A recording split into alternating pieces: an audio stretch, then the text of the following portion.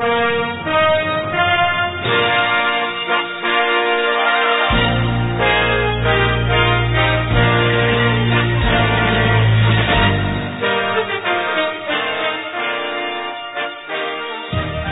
camino a Cristo, por Elena Harmon de White. Esta obra no necesita recomendación.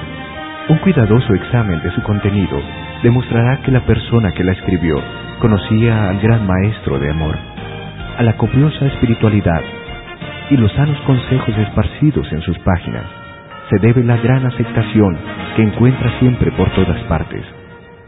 Cuando se la ha leído una vez, se la lee de nuevo y se la estudia como una guía en el camino de la salvación.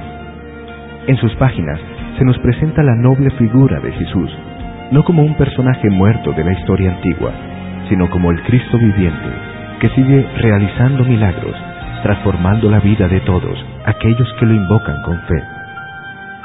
La obra original, en inglés, ha tenido numerosas ediciones y gracias a diligentes traducciones se encuentra ahora publicada en alemán, armenio, bohemio, búlgaro, cafre, castellano, dinamarqués, galés, finlandés, francés, holandés, húngaro, islandés, italiano, japonés, letón, lituano, polaco, portugués, rumano, ruso y sueco.